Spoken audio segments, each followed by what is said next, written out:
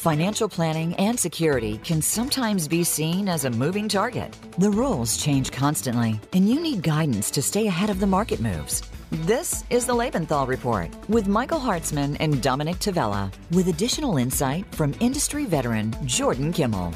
We'll break down the news, trends, and overall direction of the markets, telling you what may be coming next, investment opportunities, and what to avoid. Now, here are your hosts, Dominick Tavella and Michael Hartzman. And good evening, everyone. I am Michael Hartzman. Today is Tuesday, May 11th, 2021. And as usual, I'm on with my partner, Dominick Tavella. How are you, Dominick? Good evening, Mike. How are you? I'm all right. So we're going to start the show the same way we started last week's show. So if anyone's listening to these back-to-back, this is not a repeat. But Jesus, the S&P, the NASDAQ started out terribly this morning, just like last Tuesday.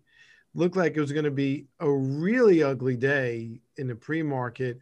And then all day long, the NASDAQ really fought back beautifully, and it turned out to be a bit of a nothing burger. The NASDAQ closed flat. Now, granted, yesterday the NASDAQ, had a good pasting, so there's that. But wow, today was quite a roller coaster.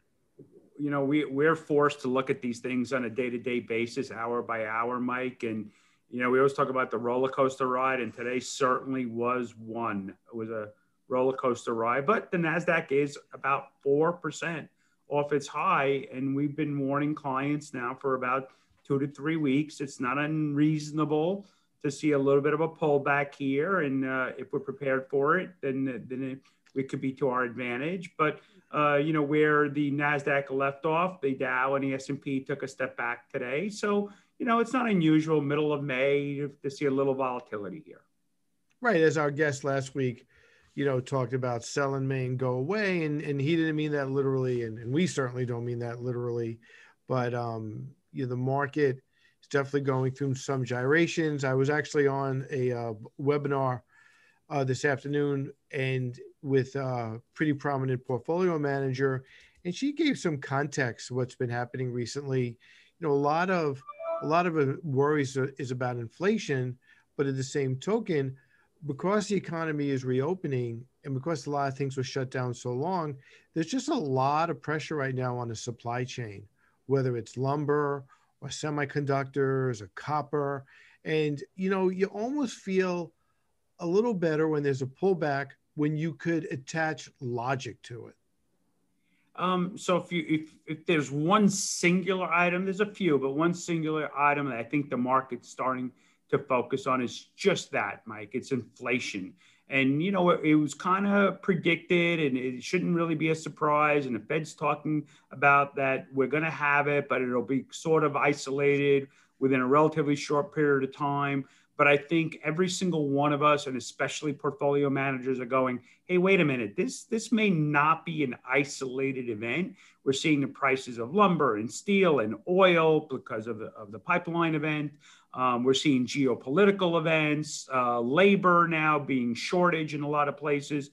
And there's starting to be a fear that this inflation scare may not be necessarily a one-time event, may not necessarily be a short-time event, and that might be the actual trigger that really initiates a pullback in these markets. It could be, and the counter argument to that is the supply chain fear should be short-lived, maybe a quarter, right? Let these factories get up and running, and maybe it takes them 3 months to get the product into the high demand that we have. But the other factors, the other long-term inflation factors, are definitely out there. There's no doubt about that.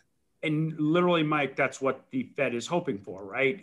Right. Factories open up and there'll be more lumber available. As the steel factories open up, there'll be more lumber, steel products available. But these companies are finding it a hard time to attract the labor that's necessary to open the factories up full-fledged, right? I saw a company, which will be obvious, but that makes chicken parts, that cuts up chicken parts, and they can't get enough chickens to the slaughterhouses to be processed to supply the restaurants, right? So therefore, the price of chicken has gone through the roof. So it really is a challenge. I think it's in the short run, hopefully short run, it's going to be a challenge, but certainly the fear that it might go on a little bit longer. Well, that's a new one. I heard about lumber and copper and semiconductors. Don't stress me out by telling me there's a shortage of chickens. Chicken wings, especially. Listen, I'm an expert on that. But it is the truth. And processing plants, amongst many other areas, car production, we've talked about in past discussions, right? There seems to be a shortage just about everywhere. And it makes sense that as the factories open, that would lessen, but not if you can't find the workers or get the workers to come back to work. Then we have a real big problem on our hands. And the labor report we got on Friday was pretty ugly. Yeah, I was going to touch on that. Maybe we'll touch on that on the close, or maybe our next guest could touch on that. So our guest this evening is Dr. Leila Heckman from DCM Advisors, and we've asked her to really touch on the global outlook, which we always kind of dance around, but we never really did a deeper dive. So we've asked Dr. Heckman to do that this evening, and looking forward to her comments. I as well. So we will be right back with Dr. Leila Heckman from DCM Advisors. Financial planning and security can sometimes be seen as a moving target. The rules change constantly, and you need guidance to stay ahead of the market moves. This is the Lebenthal Report. All right, I'm Michael Hartzman, back with Dominick Tavella. And tonight we have a special guest, Dr. Leila Heckman from DCM Advisors. And Dr. Heckman, right before the break, I indicated that you're going to talk hopefully about the global scene. But before we do that, I guess you have to, well, first of all, welcome. Sorry about that. Thank you. And let's talk about, where you see the global environment. And I guess you have to talk about the domestic environment first. So why don't you just tell us kind of what you're thinking right now in terms of your global outlook? Sure. I've been looking at the global markets now for close to 30 years. And when I started, Japan was 60% of the global marketplace. Today, it's the US that's 60% of the global market. So I'm going to start off with the US, give you some thoughts about the US, about the positives and negatives that I see in the market, and then we'll move on to some sectors, and then we'll talk about going outside the US, which everybody should have a piece of the portfolio outside the US. Right. Certainly on the positive side of the US market is that as the US recovers from the COVID recession, US GDP growth forecasts are being upgraded. Right now, we have a forecast of 6.6% for GDP for 2021. And that's even lower than some other Wall Street firms. Some prominent firm has a forecast of 6.9% for GDP growth for this year. 6 months ago, there was a GDP growth for the US of 3.8%. So it's definitely been upgraded, the US growth rate. Earnings this year is forecast to be around 21%. Last year, earnings declined by 15%. So these are definitely some positives. And also we know that our interest rates are low. They're about, short-term interest rates are approximately 0.5%. And the Fed has maintained that will not raise interest rates until they see inflation for a while above their target of 2%, and also low as the unemployment comes down. So what are the negatives? And then, what I'm saying about the US can be probably said about a lot of other markets around the world. As the growth rates for the economy recover, it's exactly what you and Dominick were talking about, is that there's the pressure on inflation. And just to give a story about lumber, is a friend are building a room on their house in the Berkshires, a new bedroom suite.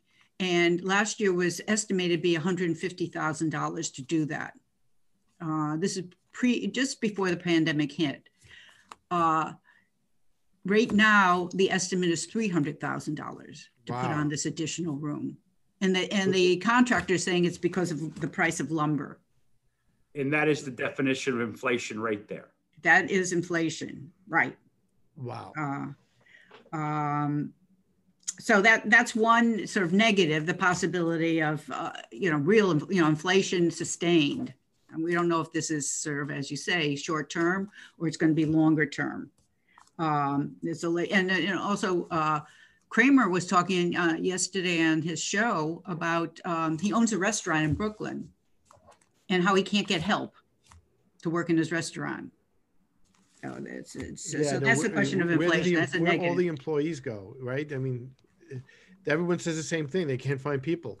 They can't find people. So is that short term or long term, or is it once people get off the supplemental unemployment? Will people go back to work? Right. As the kids go back to school, will people go back into the job market? It remains to be seen. The other negative that can be said about the market, and it's true of the U.S. and as well as outside the U.S., is that things aren't cheap. Mm-hmm. The trailing PE of the U.S. as measured by MSCI, they have an index that's similar to the S&P. The trailing PE is 35 times for the U.S. Now, that's of course based on last year's earnings, which were down 15%. Forecasted PE for the U.S. is now at 23. That's for 2021, forecasted PE. Its 10-year average of forecasted PE is around 16 times. So we're not talking super cheap. And we all know where the sectors that are not cheap are, and technology, communication services, consumer discretionary. Those are not cheap sectors. So the question is it similar to the tech bubble of 1999, 2000? And I would say that there are some similarities, but I don't think it's overwhelming. I remember being in a cab in 1999 coming back from JFK, and the cab driver is telling me what tech stocks he was buying, what he sold, how much money he was making, what Chinese tech stocks he was buying. There was somebody in my house fixing the refrigerator last week, and he was telling me exactly that, what tech stocks he was buying. And, all of a sudden I remember 1999, but I think it's not, exactly similar. I mean, I think that 99, remember the IPOs and there weren't earnings. Now the tech companies do have earnings, and it's not, and they were not, most of the tech companies are proven as opposed to unproven. That happened in 99. So I'm not sure how far we can, make that analogy. And also valuations are not nearly as stretched as they were in the tech bubble. Now, this brings, however, the question that people should have a portfolio that not only includes the U.S., but also includes non-U.S. stocks and should be diversified.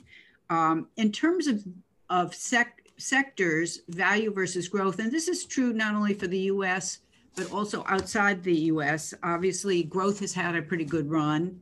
Since August, value has been running, whether you're talking about the U.S. or outside the U.S.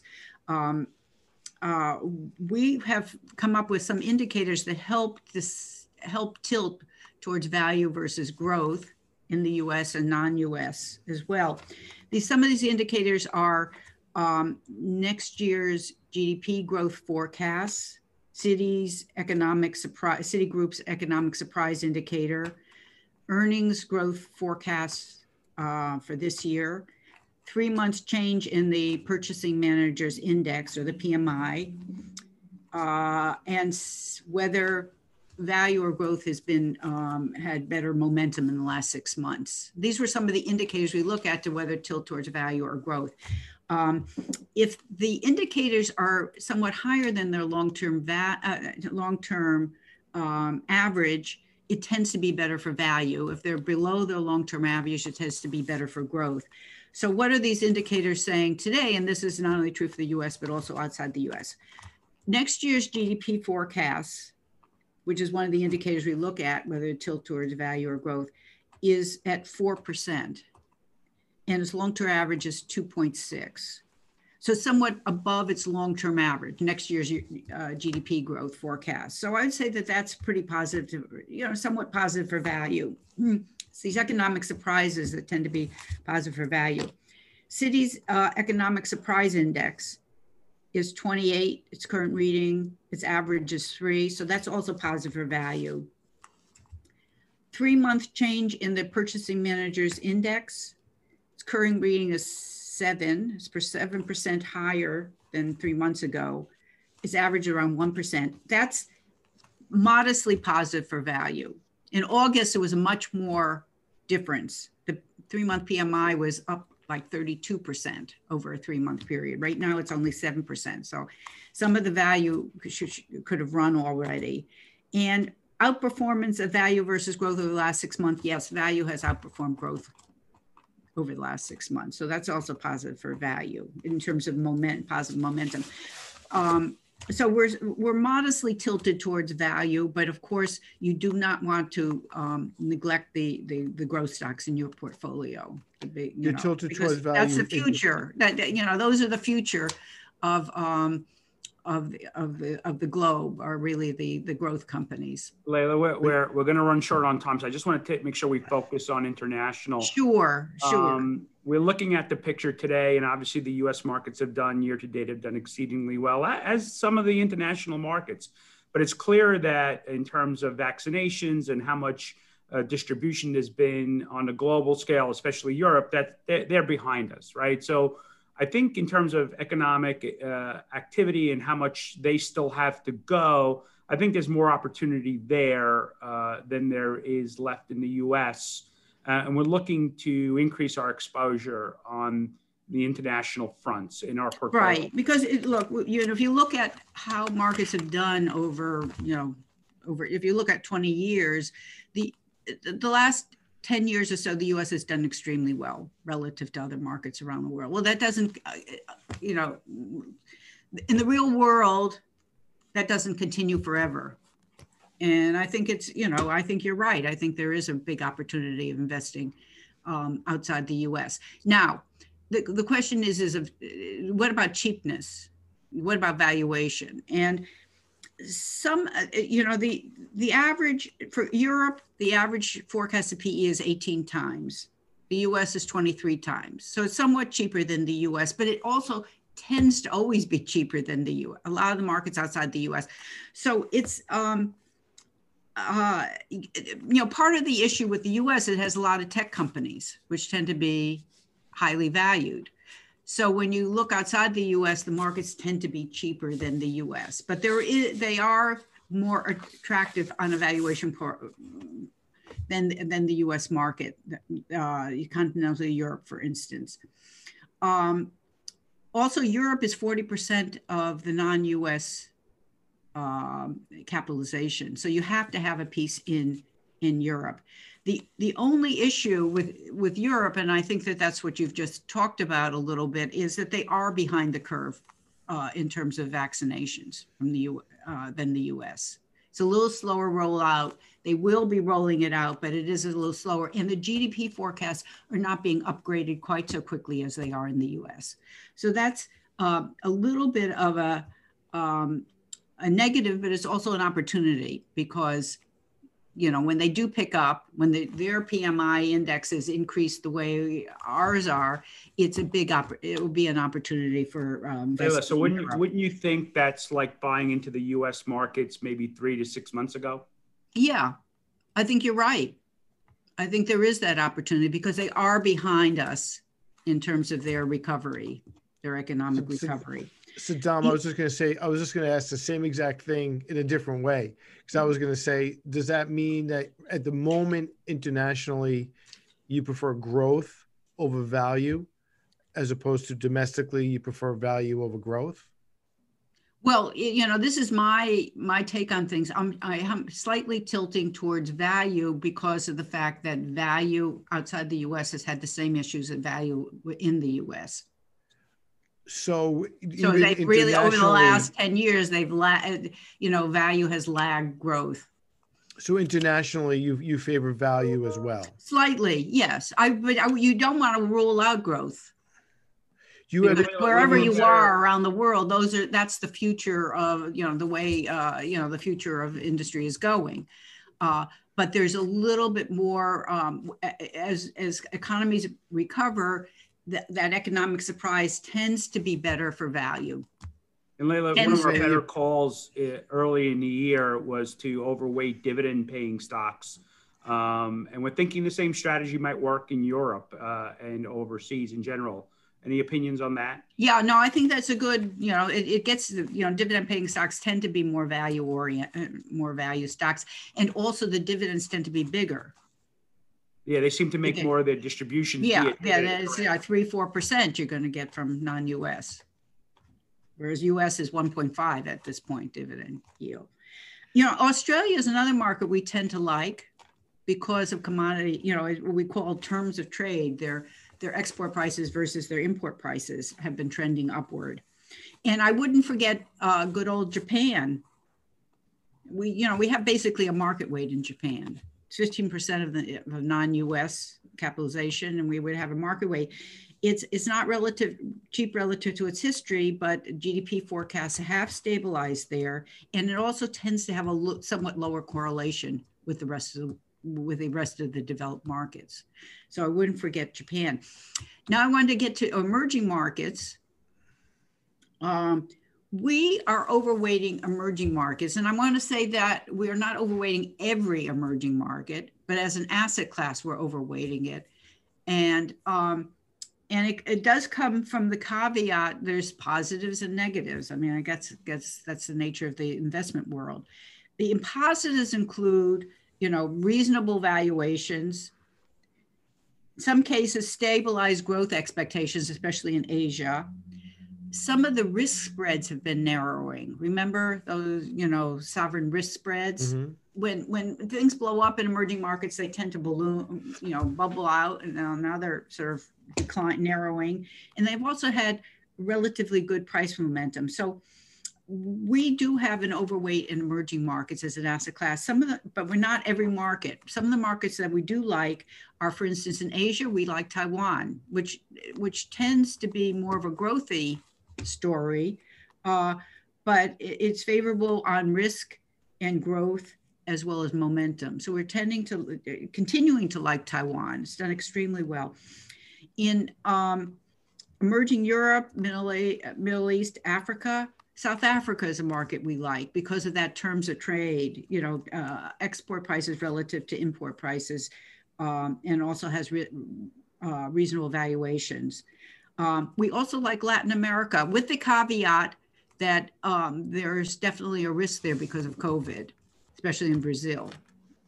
So we like Chile, where terms of trade looks good. GDP forecasts have been upgraded. Brazil, we like with that caveat. The currency is extremely undervalued, cheap valuations, positive terms of trade, but good old COVID and political risk is always there. And Mexico is another market we like. So we tend to overweight Latin America. We have a few likes in Middle East, Eastern Europe, Africa, and then in Asia, especially Taiwan. So I hope that's helpful, that people should keep a diversified portfolio, have piece of it outside the U.S. It tends to be cheaper than the U.S. As you see, it's especially the Europe is picking up probably behind the U.S. because of the rollout of the vaccines. And I hope you find this helpful relative to your equity positioning. We do find it helpful. Thank you. I just have one question. You mentioned Brazil and you mentioned the geopolitical risk. How much of a factor what weight do you give geopolitical risk when you look at any of these emerging countries? Yeah, and it's true. I mean, that's why you wouldn't invest in only one emerging market. That's for sure, because any of them can blow up. So it's like we have a couple factors that bring into account geopolitical risk, and one of them is sovereign spreads. When these markets tend to have a lot of political risk, you'll find like Turkey, when Erdogan, it removes its, central banker. You see the sovereign spreads really spread out, and that's the same in Brazil or Argentina or any emerging markets. That's sort of one of the factors. You also see it in changes to GDP growth. We look at not only the absolute level of GDP, but also are they being revised upwards or downwards? The same with earnings growth. Are they being revised upwards or downwards? So it comes out, we don't have a political risk factor, but it certainly comes out in some of the things that we look at. And Leila, only because we're literally running out of time. If we did get higher interest rates here in the States, that would probably strengthen the dollar. What would your opinion then be of emerging markets? Well, often when, if there's a lot of dollar denominated debt, that can be a little bit hard on emerging markets. But I've seen the emerging markets go up and down, whether the dollar is strengthening or weakening. But historically, because of a lot of dollar denominated debt, it was a little bit more tied to the dollar. And now there's, local currency debt that's not quite so tied to the dollar. And I think currencies are very hard to predict. That would be my conclusion. Thank you. Dr. Heck, Dom, you have any other thoughts or questions? I think we're getting close to our cutoff. So I think I'm going to say thank you so much. I appreciate your time, and would love to have you back where we can expand on some of these subjects. Oh, great. It's my pleasure. Dr. Heckman, thank you very much. You're welcome. And we'll be right back right after this break. Financial planning and security can sometimes be seen as a moving target. The rules change constantly, and you need guidance to stay ahead of the market moves. This is the Lebenthal Report with Michael Hartzman and Dominick Tavella. Now, back to the Lebenthal Report. And welcome back to the Lebenthal Report. I'm Jordan Kimmel, Chief Equity Strategist and Portfolio Manager. And it's a delight to bring on not only a colleague, but a friend. It's Herb Blank, the Chief Quantitative Strategist over at ValuEngine. Herb, thanks so much for joining us. Thanks for having me, Jordan. Well, it's going to be fun. We have a few minutes to really, peel back the onion a little bit. But let me share with the audience, I met you, sounds crazy, last century. And I do believe, Herb, I just have to throw this out. I don't want to exaggerate. I believe you've run the first ETF ever, maybe. And I consider you really the nucleus of the whole ETF movement, which has probably picked up more billions and trillions than you even imagined when we first met. I had pretty high expectations, as you'll recall.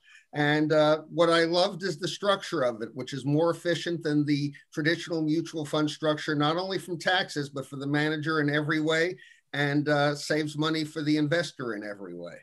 Right. Well, I run SMAs, which are equity-based. Dominick, Tavella is going to come on in a few minutes.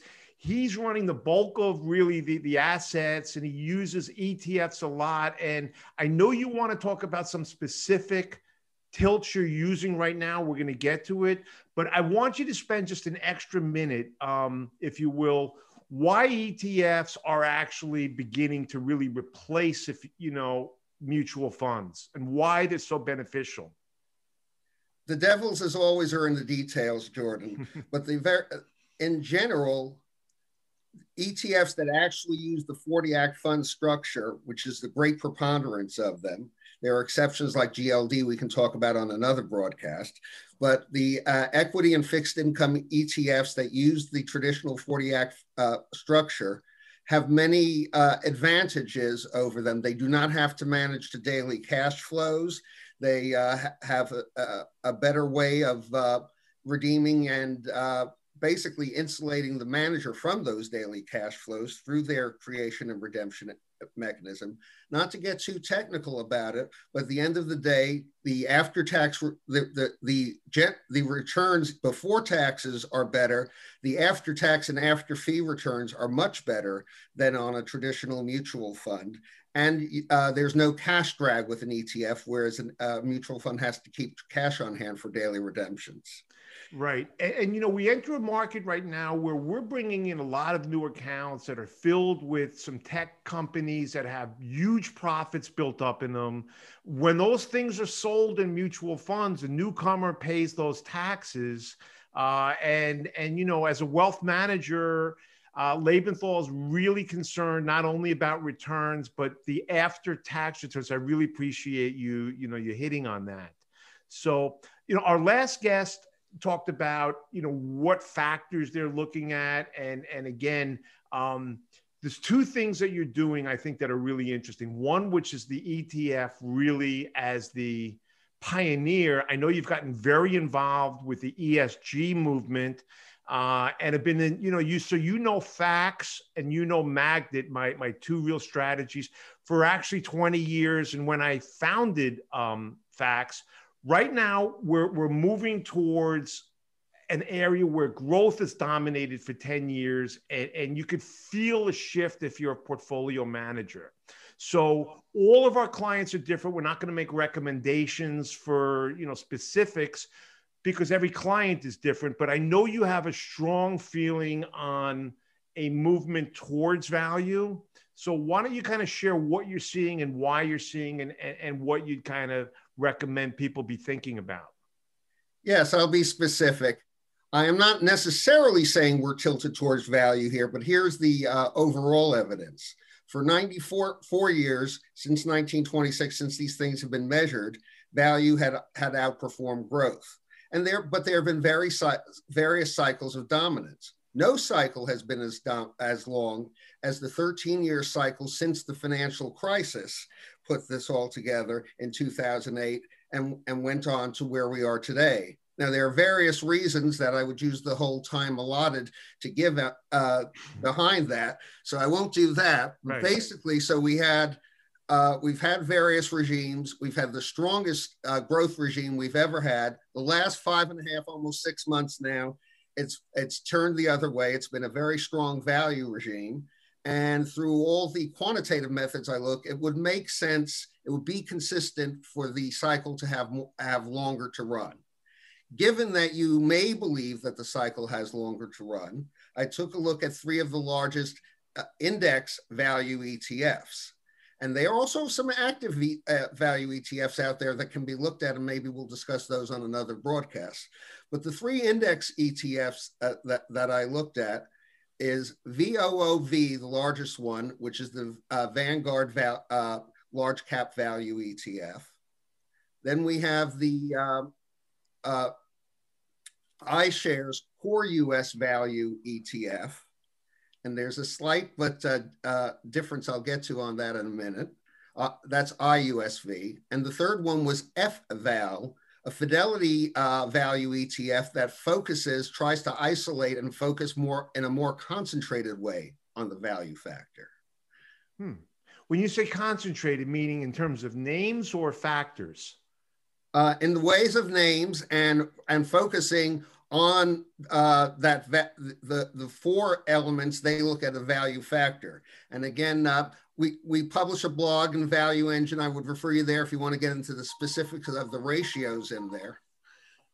Okay, well, let me while you mentioned that, let me actually stop. And while I never advertise for anybody, we are paying for your service. We find a lot of value in it. And I consider you, Herb, and your partner, Paul, one of the smartest guys on the street. And the fact is, you looking over our shoulder and looking at the portfolio is a huge benefit. But why don't you mention even, like, before you get into the details of the ETFs, because, you know, why don't you kind of talk about maybe even ValuEngine itself and the various services and what you guys do? And I know you guys, I'm not sure right now, but had among peer groups a #1 ranking year to date for a while. Still do. It's available on InvestStars. They rate independent research services, and they look at both the fundamental and the quantitative. We're in the fully quantitative group, and we're number one among the 16 they list, 4 notches above Zacks Investment Research. Well, Herb, I like to keep good company, you know, and you know, the fact is we have a call set up. We'll look at our portfolio. I love the analysis that you give, but you know what? Sometimes we get into the woods. We forget how much we're in the woods. Back up a little bit, if you will, on this factor piece that you've just generalized on. And the fact is that there are major factors. Our previous guest talked about not only the sectors, but applying factor analysis into each sector. So you're not saying just value stocks, you're saying value among and within sectors. Am I right? Yes, and I've known Dr. Leila Heckman even longer than I've known you, back to her Smith-Barney days. And well, I'm a kid, you know, I'm still a kid. And yes, we were doing factor analysis long before they called them smart beta factors. Right, but of course, all the ETFs now go to smart beta factors. And beyond value and growth, that includes quality. It includes low volatility. It includes, what are the other two? Small, size. Oh, yes, of course. Small cap. And they size as a variable, and well. But before Dom and Mike join in, I want to touch on something. I know you really feel strongly on the value tilt at the moment, and think it could actually run for a while. But I want to touch on something else, if you don't mind. I know you could move around. You know, when I put together this thing called FACTS, which is the most trustworthy companies, it's basically quality. Okay. And I just don't understand. I know that at certain points there's junk rallies where there's no earnings and so on. But Herb, I'm thinking that if you stick with quality long term, how does quality actually ever go out of favor, or why should it?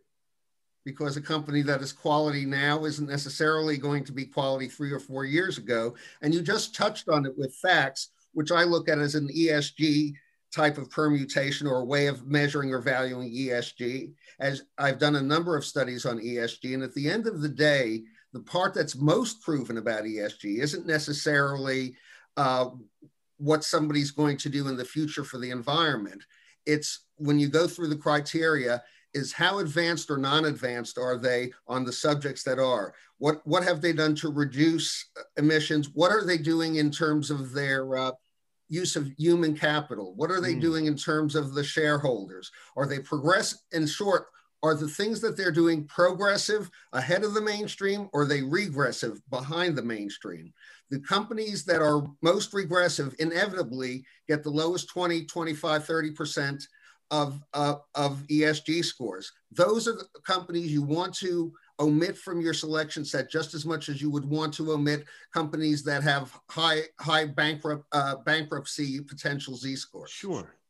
Sure. And you know, Herb, what you mentioned, what's interesting is that I don't believe, it sounds strange, I don't believe in companies long term. I believe that companies like players in sports come and go over cycles, but that using our quantitative screens and using factor analysis, we could actually field an all-star team each year, even though the names may change. We're looking for really the same kind of things. Does that make sense?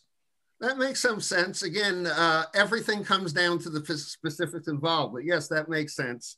But right. Again, one of the reasons ESG has finally, come over the mountaintops and is accepted by institutions is one thing they have to look at, is because it's a risk mitigation factor. You want to eliminate the regressive companies, or management quality is regressive. Management is looking at old things when everybody else has progressed beyond them. Those, you don't want to own cross pens anymore.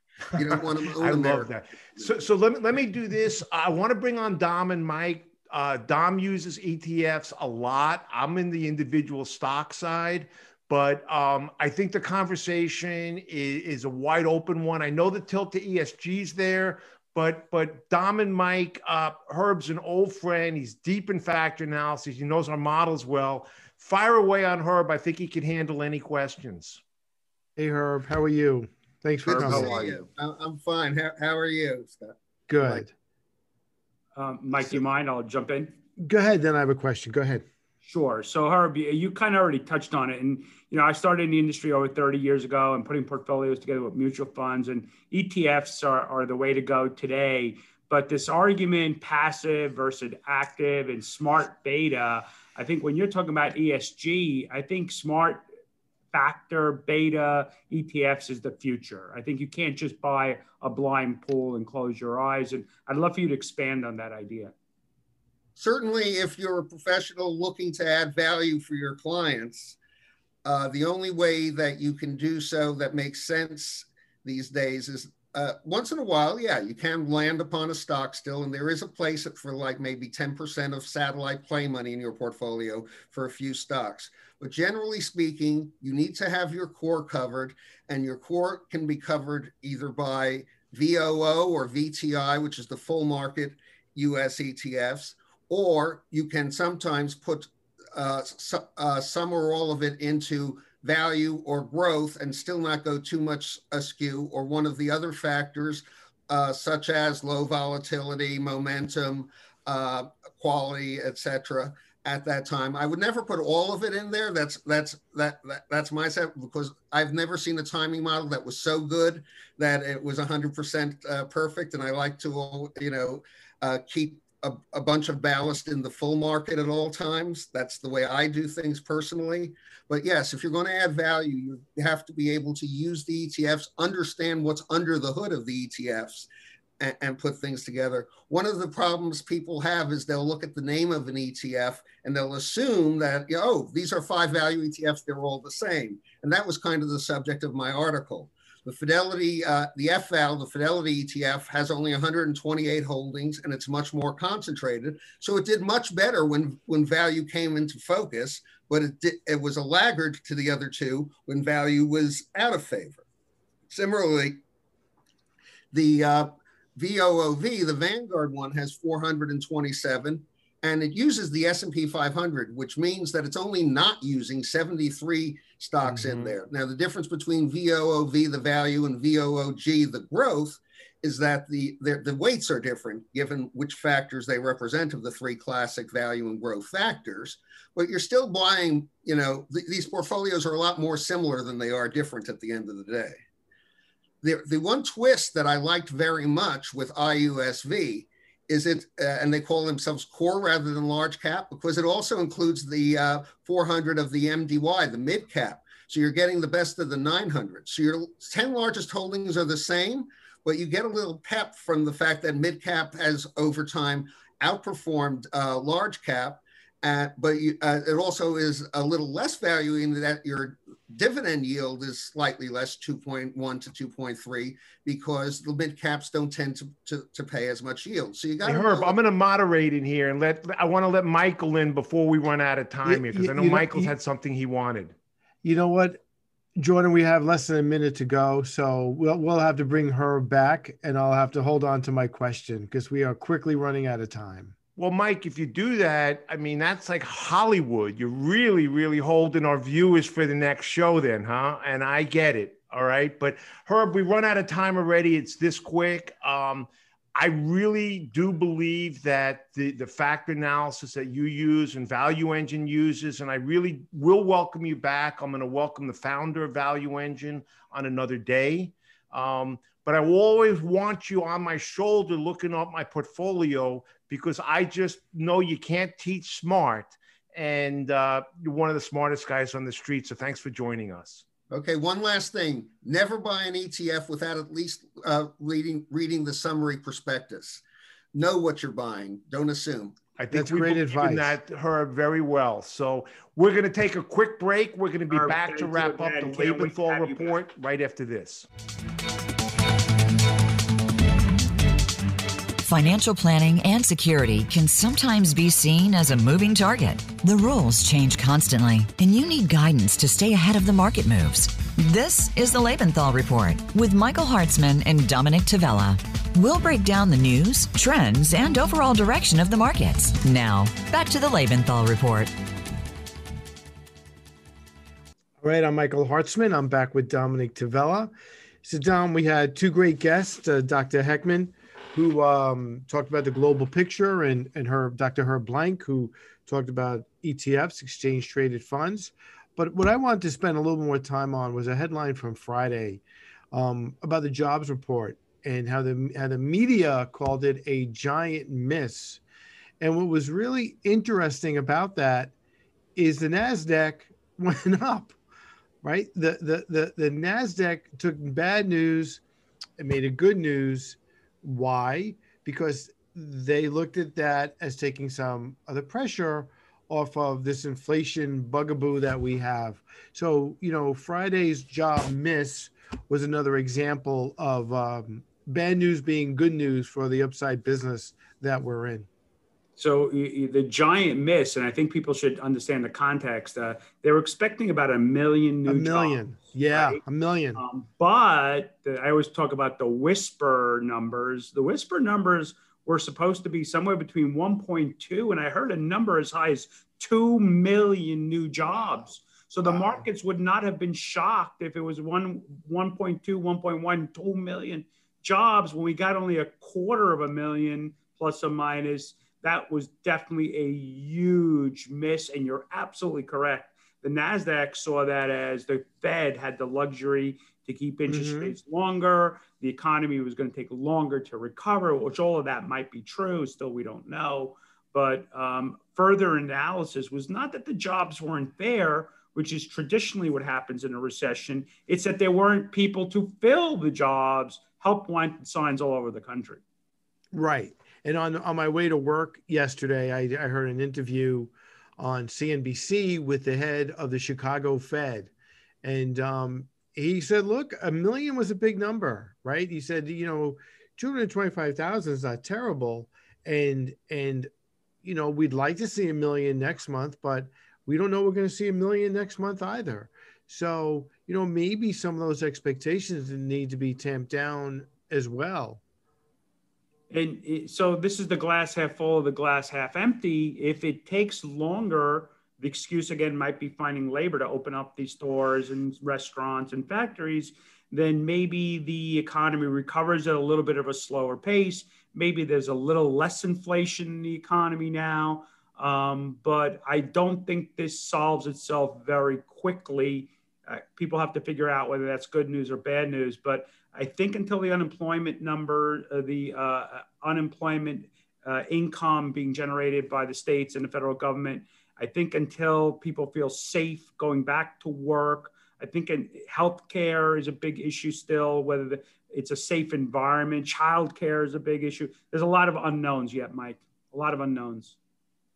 There are. And even as offices reopen, quite frankly, a lot of people got used to working from home and they don't want to go back, but at least they still have jobs. I think the bigger issue is really how many companies have job openings now, which is just remarkable.